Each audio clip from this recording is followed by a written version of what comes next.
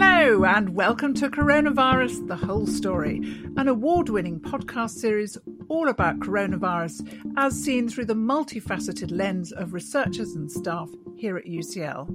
I'm Vivienne Parry, a writer, broadcaster, UCL alumna, and throughout the pandemic, your guide to everything coronavirus.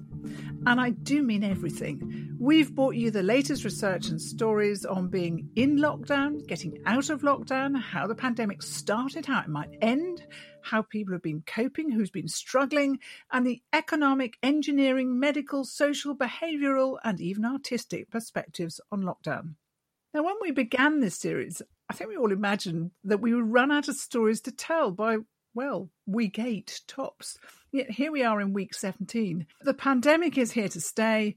UCL's researchers have so much more to tell us, and we have loads of great ideas for episodes to come. So to make sure that we're firing on all cylinders, we're going to make a short pit stop for a bit of R&R, if that's okay by you, and we'll be back at the end of August. Meanwhile, for today's episode, we thought we would look not at coronavirus itself, but the impact that it's had on other illnesses, which of course haven't gone away.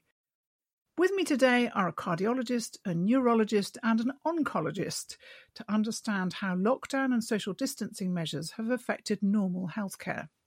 So let's get started. My first guest this week is Amitava Banerjee, also known as Ami, who's an associate professor in clinical data science at UCL and an honorary consultant cardiologist at UCL hospitals. Ami is a specialist in heart failure and combines his work as a practitioner and as a researcher in epidemiology, biostatistics and public health to improve healthcare for patients and leads on cutting-edge research projects on the nature of cardiovascular diseases and the efficacy of medication assessment. My second guest on this episode is Professor Georgios Lyrizopoulos. Georgios is a professor of cancer epidemiology and leads on UCL's Epidemiology of Cancer Healthcare and Outcomes group. His research focuses on how cancer is tested and diagnosed and variations in treatment management and patient experience. My final guest this week is Professor Nick Ward, a professor of clinical neurology and neurorehabilitation at the UCL Queen Square Institute of Neurology. Nick also works with SameU, a charity that supports and aids the recovery of people with brain injuries.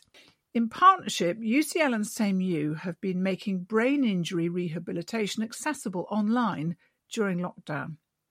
Ami, let's start with the big picture. We've all been focused on deaths from COVID-19, but there's been a wider impact, hasn't there? Yes, certainly. I think excess mortality, excess deaths have been in the news and in our minds because the Office of National Statistics has been diligently producing weekly statistics throughout the pandemic. But firstly, even under the heading of mortality, it's not just COVID-related mortality, but there's been a peak which matched the peak in the COVID deaths in non-COVID deaths. So whether it was cardiovascular disease or cancer in March, April, there was a peak reported by Office of National Statistics.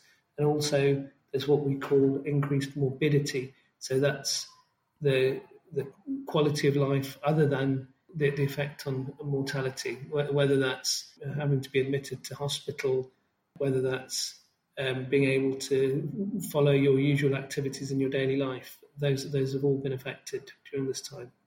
So how have these non-COVID related deaths risen during lockdown?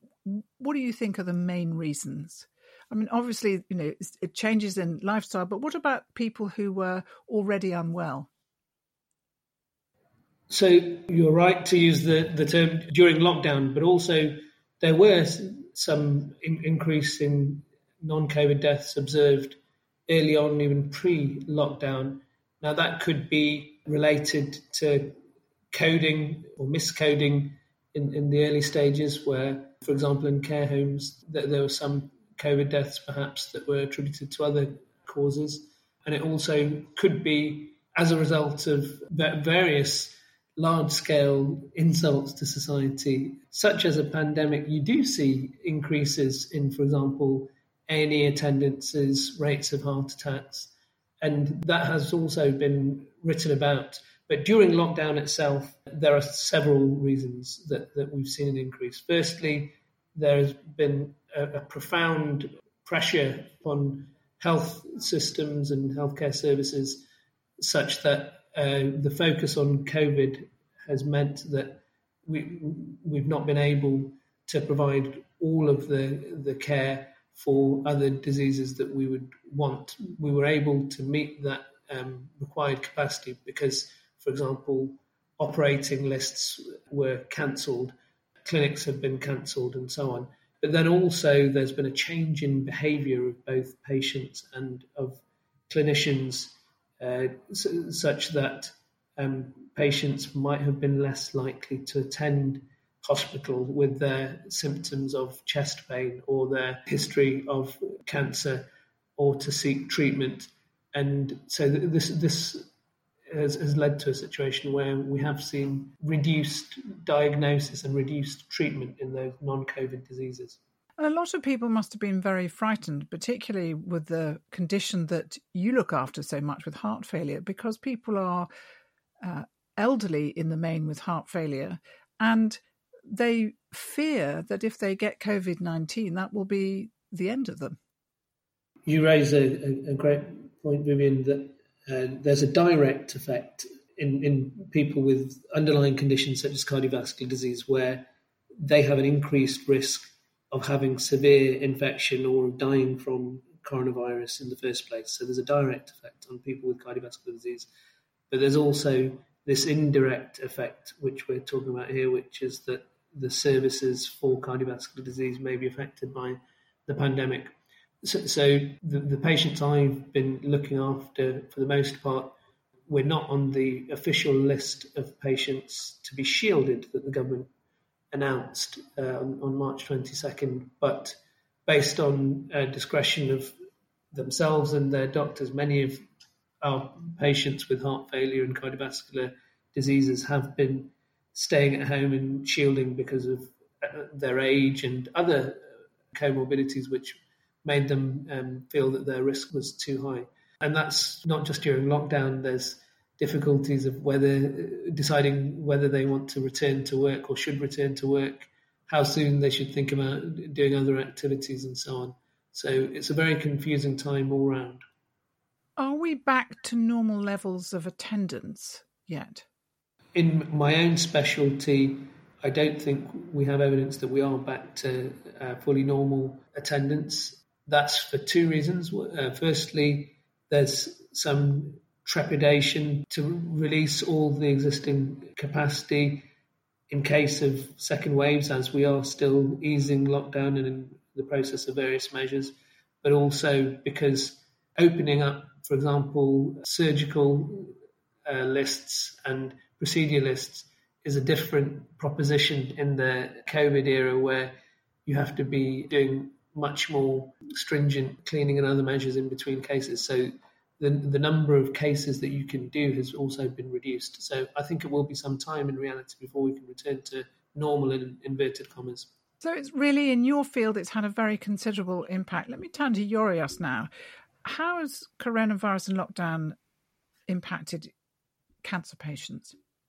It's one of the questions, one of the disease areas that, as my previous colleague Dr. Banerjee mentioned, it has been indirectly affected by the pandemic, and these indirect effects are across the board and across the spectrum of services and actions that need to happen when patients, first of all, develop symptoms that may be due to cancer, or even when in the pre-COVID era they were getting an invitation to attend for screening, for example, for colorectal cancer, to complete the screening test or attend for colonoscopy, all the way down to treatment of diagnosed patients. And treatment for cancer is quite complex. It takes several different events. For example, somebody may have surgery. They will, of course, have a lot of diagnostic investigations before surgery. They then may go on to have either radiotherapy or chemotherapy. and this will be requiring repeat attendances to hospital and so on. So all this very complex healthcare delivery system has been disrupted because of capacity constraints, because of infection control considerations at the peak of the epidemic, and of course, as Dr. Banerjee was mentioning earlier, also because of patient behavior having been affected by the epidemic. So cancer is an example of the many diseases that the healthcare delivery system has been disrupted very seriously. So you're saying likely impact from people not going to screening, you're seeing likely impact from people having their treatments interrupted, and presumably you're also going to see deaths which will occur earlier than they should going on for several years ahead because people's cancers will not have been diagnosed perhaps until a later stage. And we know that treatment is less effective and more difficult the later the cancer is diagnosed. Yes, unfortunately, this seems to be a mathematical truth, although, of course, because of the short intervening period between the epidemic and where we're now, we don't have a fully robust observed data, although modeling studies seem to suggest exactly what you mentioned. The other complexity here, it applies to cancer, perhaps it applies to other disease areas as well. The accumulation of these negative impacts and excess mortality, that is, if you want disease specific, is going to accrue differentially for different cohorts of patients. So, for example, the diagnosed patients who might have had deferred or altered treatment regimens from what would have been perhaps optimal may be at more immediate risk, but the patients whose diagnosis has been delayed because the screening program has stopped working temporarily, that kind of harm, if you want, will only be seen after several years in the future. So it is not an easy task to quantify exactly how big this impact will be. And of course, one doesn't wish it for any harm to be minimized by more rigorous, more successful control of the pandemic and more well-resourced ability of the healthcare system to continue to operate as much as normal in spite of the pandemic. What's the backlog like for diagnostics? Because that's often the rate-limiting step in cancer, isn't it? It's the diagnostics, the MRI scans, the various procedures that are used to diagnose, the endoscopies, for instance. I honestly cannot give you an exact hard answer on that. Frankly, I don't even know if it's very well known because we will have a partial picture known to different hospitals and different services right now, but I'm not aware of that evidence, which will be very variable for different diagnostic investigations. I think it will be substantial and it's likely to be a moving feast because, of course, colleagues will be doing their best to get over the hump, but I don't know how bad it is right now. Do you think that there are still patients who are worried about coming in and not confident enough to book an appointment? And what do you think can be done to persuade them that it's okay to come in now? Yeah, I will start from the latter. I think I think this is not unique to cancer. I would imagine it applies to all other disease areas. The first step in mitigating the harm that is being inflicted upon patients with other diseases is to keep COVID under control. If COVID-19 is managed well, if as society, because that's a societal effort, if we maintain the activity levels low, then we have a chance of mitigating the indirect harm that is being done to patients with other diseases from healthcare-related disruption. So that I think that's the key. And to answer your first question, I suppose absolutely the more safe we can have a service in terms of infection control risk, managing that, and I think this is being managed very well right now, the more people can be confident to seek help, if you want, quote unquote, as normal. I think there is an issue of, or there is a challenge rather to a message to get through to all patients and the relatives that NSS is normal for primary care, is open for consultations. Although there is, of course, a risk that this message is not getting through to absolutely everyone. Thank you very much for that.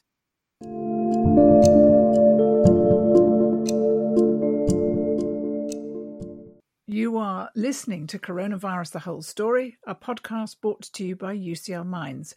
If there's a question about coronavirus you'd like our researchers to answer, email us at minds@ucl.ac.uk or tweet @UCL. We'd also really appreciate it if you could complete our little survey, which can be found on the UCL Minds website if you haven't had a chance to do so yet. Let me now turn to my third guest today, because a regular theme on this podcast is of people and organisations adapting to lockdown and working out how to make things work remotely. Nick, I know that this is something that you and your team have achieved in brain injury rehab. Firstly, tell me a bit about the work that you did before lockdown. So I'm interested in brain injury, which is essentially made up of people who have had trauma to the head, so what we call traumatic brain injury, usually due to things like road traffic accidents, falls or assaults, or due to stroke, in which you have a disruption to the blood flow to part of the brain, leading to death of a number of brain cells. We're interested in the rehabilitation of people with brain injury because this is the main form of treatment. Most of the focus, generally in medicine, is at the emergency end, so that we're good at the first few hours and days after brain injury. So this is really about saving lives. But after this, patients may stay in hospital for their rehabilitation, or they may be discharged home for rehab to continue in the community. But rehab services are generally fairly under-resourced, especially in the community. So we're not really providing appropriate levels of support and treatment for patients. We're essentially underdosing them. So some of the things that we're doing at Queen Square are really to address how we can increase the dose and intensity of some of the rehabilitation interventions that these people require. And how has pandemic affected this work? It's in the ways that we've already talked about. It's had a really wide-ranging effect. But in the early phases of the pandemic response, the focus was obviously on saving lives. But the main impact on stroke and brain injury patients was that their rehabilitation programs were going to be cut short because of the perceived need to free up acute beds, and because it was felt that community rehab teams were not really able to go in and support them. So we felt that we were going to be left with a cohort of people who are now at home much earlier than normal, who were not going to receive any rehabilitation treatment or support, and essentially increased levels of social isolation and generally feeling abandoned. So we kind of realized that we needed to come up with a new way of reaching out to these patients in a way that we hadn't done before.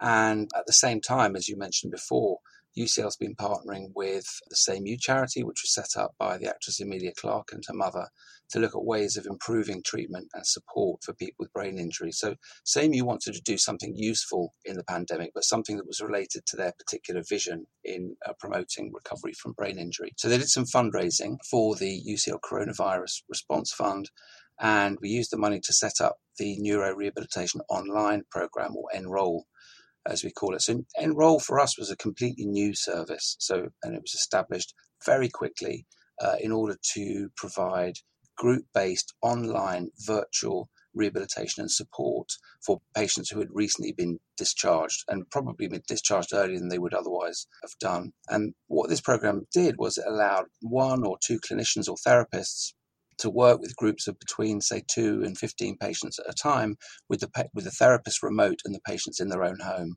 And the range of groups that we were able to offer were things like functional fitness, working on patients' gait and balance, arm and hand function, but also communication and cognitive difficulties, emotional problems, as well as things like fatigue management, and also being able to reach out to the carers of those patients as well. And the aim overall was really to complement, not really replace, the community rehab teams. But as I said before, the community rehab teams were stretched prior to COVID-19. So at the beginning, this was really one of the only things that was able to get into these people's homes to help them. And how's it gone down? So pretty well, actually. I think there were some anxieties about whether people would cope with doing things online. Out of all we'll have treated about 90 patients so far. We've only had 3 couldn't participate for technical reasons. So I think patients have generally loved it, to be honest. I mean, we're going to have some formal evaluation of the program soon, quantitative and qualitative. But the informal feedback, the kind of things, the quotes that patients send us that we put out on our Twitter account is very heartwarming. The other thing that I think people were anxious about was the idea of doing this kind of thing in groups. Maybe not a very English thing, but actually people really warmed to it. And we think, that forming the peer support that came out of those groups is really important. And clearly some of those patients are going to stay in contact with each other after the program has stopped. So hearing these stories is quite powerful. And actually we have quite a few really nice quotes, but there's one particular quote one of our patients sent in relation to her worry about participating in groups. And she said, "It reminds me of when I was at school, coming out of an exam, thinking I was the only one who found the exam hard. But once we'd all shared our feelings, I realised that we all thought the same, and it was kind of reassuring." So it's that kind of engendering that kind of, not just that you're in the hands of high quality clinicians, but also that peer support is very powerful. And actually, I must ask you this, but because I was wondering, are you one of the few specialties that actually has seen a decrease in numbers because there were actually decreasing incidents of brain injuries because there weren't, cyclists out, there weren't cars on the road? Yeah, so in terms of stroke, it's definitely true that the numbers of people who were presenting to the acute services dropped quite dramatically. You're probably down to about 50%. And with traumatic brain injury, we don't have very good numbers, but you're probably right. People were not out and about, so they were less likely to have those kinds of injuries. So the worries that we had at the beginning, that we'd have people coming through the stroke and brain injury pathways as normal, but we would have to essentially move them through the normal pathway much, much quicker, didn't quite come to pass, actually.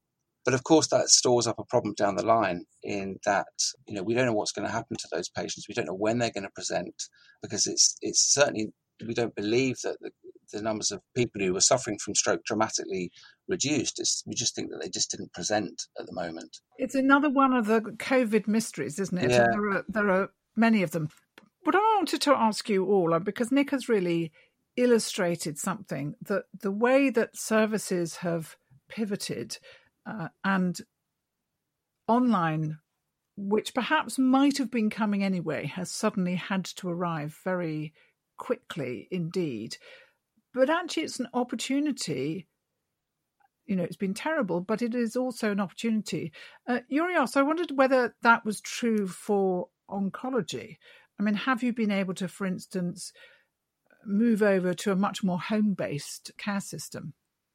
Yes, these kind of innovations are indeed part of the change in the healthcare delivery system that is taking place for all disease areas. And yes, it also affects the cancer pathways, starting from primary care, as we have heard and read from our primary care colleagues, who have a critical role in the early stages, in the early part of the spectrum of the cancer pathway. They have transformed the model of consultation into digital by default, of course, as an initial triage, and people can be seen in person should there be a need. Similar innovations have been reported in the follow-up of cancer patients. These are patients who are diagnosed and treated, and they require aftercare for checks, and some of those now are being done online. Of course, there is a limit to how much you can go with substitution of healthcare encounter-related events with digital appointments. Clearly, some core diagnostic investigations and some treatments have to be delivered in physical spaces. But yes, definitely there is innovation, and for the good. And once COVID has gone, some of these innovations will still be with us, and they will be to the benefit of patient care and patient experience, and perhaps even to the efficiency by which we run our healthcare system. And is that what you've seen, Ami, as well? I mean, is there anything particular that you think has already changed? There's no question that COVID has forced a change in the way digital innovation has happened. For example, in a period of a week or two at the beginning of the pandemic, we were able to access electronic health records and online clinics in a way that we hadn't been able to in some cases for years. And that has changed the way we can do things. But as Yoria says, that I don't think we can say that it's a panacea for or a replacement for face-to-face care, and whether it's diagnosis or treatment, some of those things do undoubtedly require seeing people face-to-face. And my concern is that we know that there are long-standing inequalities in healthcare, even in a publicly funded system like the NHS, based on socioeconomic status, based on ethnicity, for example. And if we're not careful and paying attention, then digital health and innovation could broaden those inequalities rather than being an equalizer. So because it's reliant on digital literacy, on health literacy as well. But it's also, Dan, I think one of those things that's been needed for a long time, which is appointments in outpatients, where some were needed, but actually some of those appointments probably weren't needed, and has put an additional burden on patients. I would say the opposite in some ways of what you said, that some of my long-term patients have, particularly those who've been shielding, have greatly valued even a phone call, sometimes because that's the social contact that they've been missing.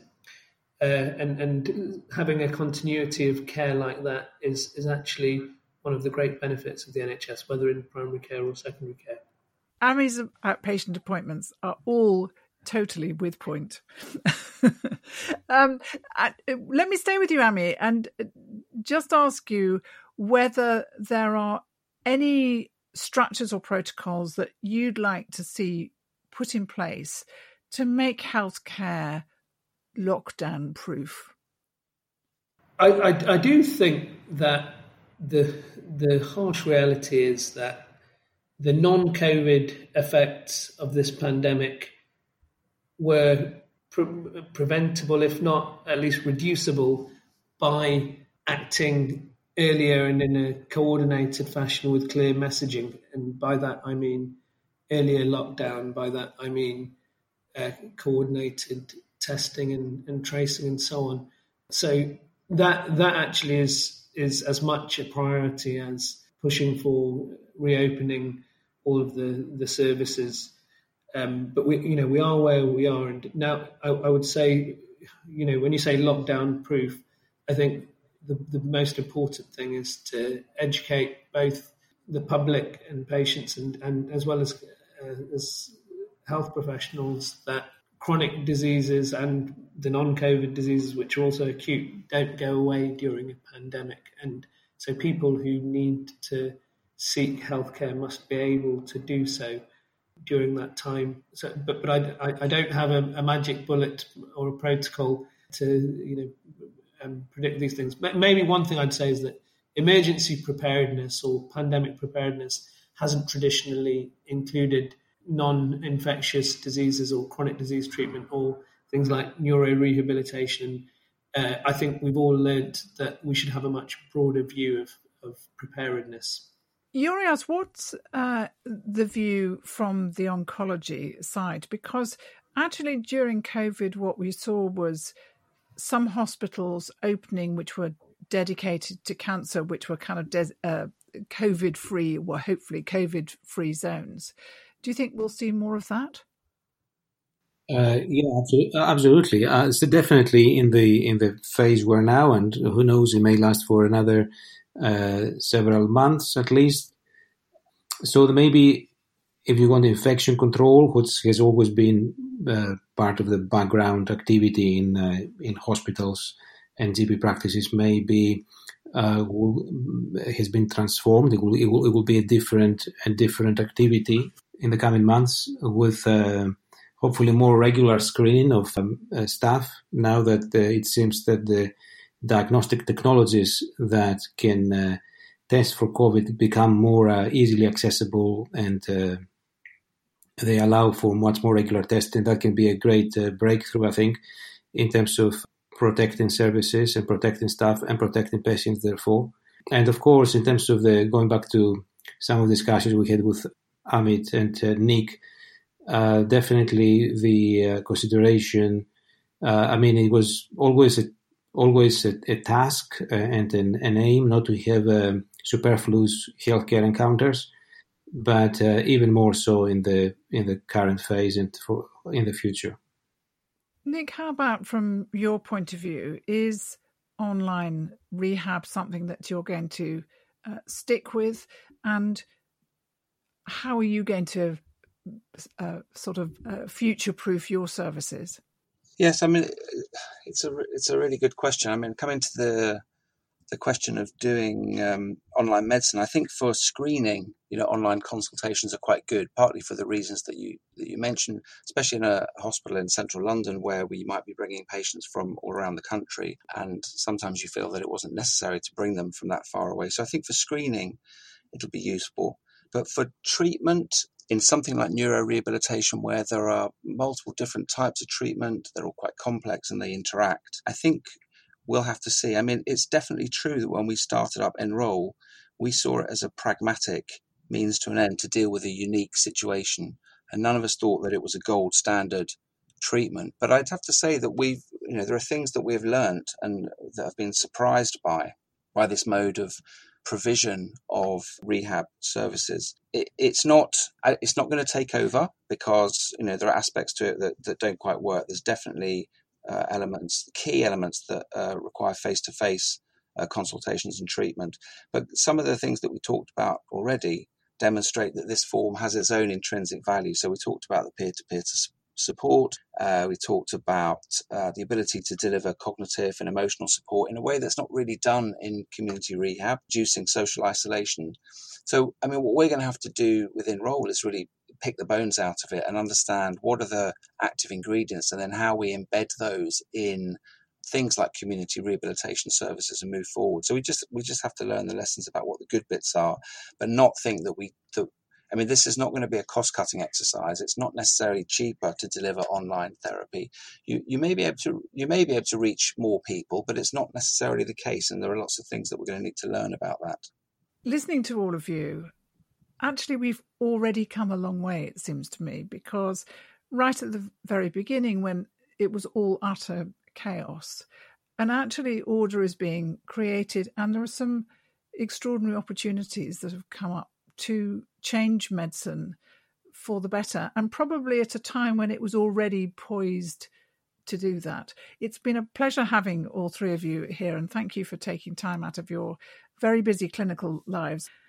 You've been listening to Coronavirus, The Whole Story. The episode was presented by myself, Vivienne Parry, produced by UCL with support from the UCL Health of the Public and UCL Grand Challenges, and edited by the very splendid Keris Bradley. Our guests today were Dr. Amitava Banerjee and Professors Yurios Lirazopoulos and Nick Ward. And if you'd like to hear more of these podcasts from UCL Minds, subscribe wherever you download your podcasts, or visit ucl.ac.uk/coronavirus. And whilst you're there, just a reminder, fill out our survey. The podcast is brought to you by UCL Minds, bringing together UCL knowledge, insights and expertise through events, digital content and activities open to everyone. Well, Keris and I are going to be packing our buckets and spades and taking a short break. It's been absolutely wonderful presenting this podcast every week for 17 weeks. I'm not sure we thought that it would be that long, but it's been splendid. We're going to be back again at the end of August with more updates and interviews from UCL researchers, and I'll be looking forward to being with you once more. Bye for now.